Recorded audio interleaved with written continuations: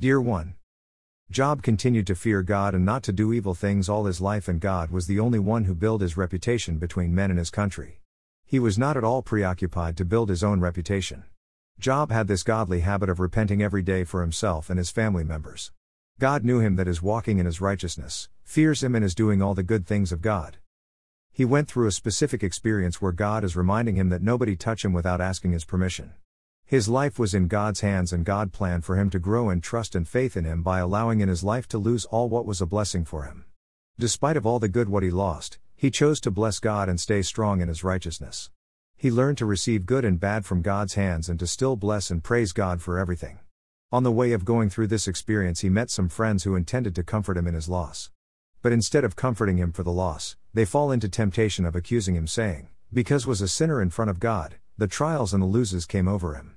Interesting is that when he was accused wrongly by his so-called friends, he was focusing to understand what was to be learned from God going through such situation. He learned to consume his pain of loss in godly ways without sinning against God.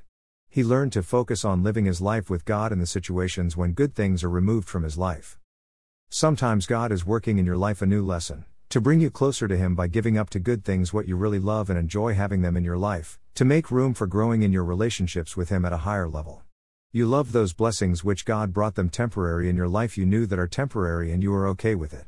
We know that with giving up on those loved blessings, grief is coming, and important is to grief in his godly ways without sinning against him.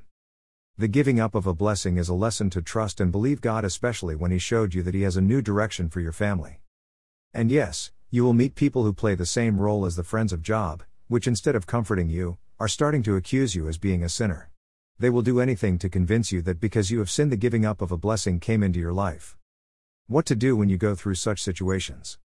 Focus on your relationships with Jesus, ask him what you have to learn from this experiences with him, focus on knowing his character and power into your life, go through grief in a godly way and continue to walk in his righteousness, knowing that when he asked you to give up on something very good from your life, he actually made room for new blessings to come into your life at a higher level, as a grown-up, mature Christian. And remember to not sin speaking against him and to continue to do all his good things.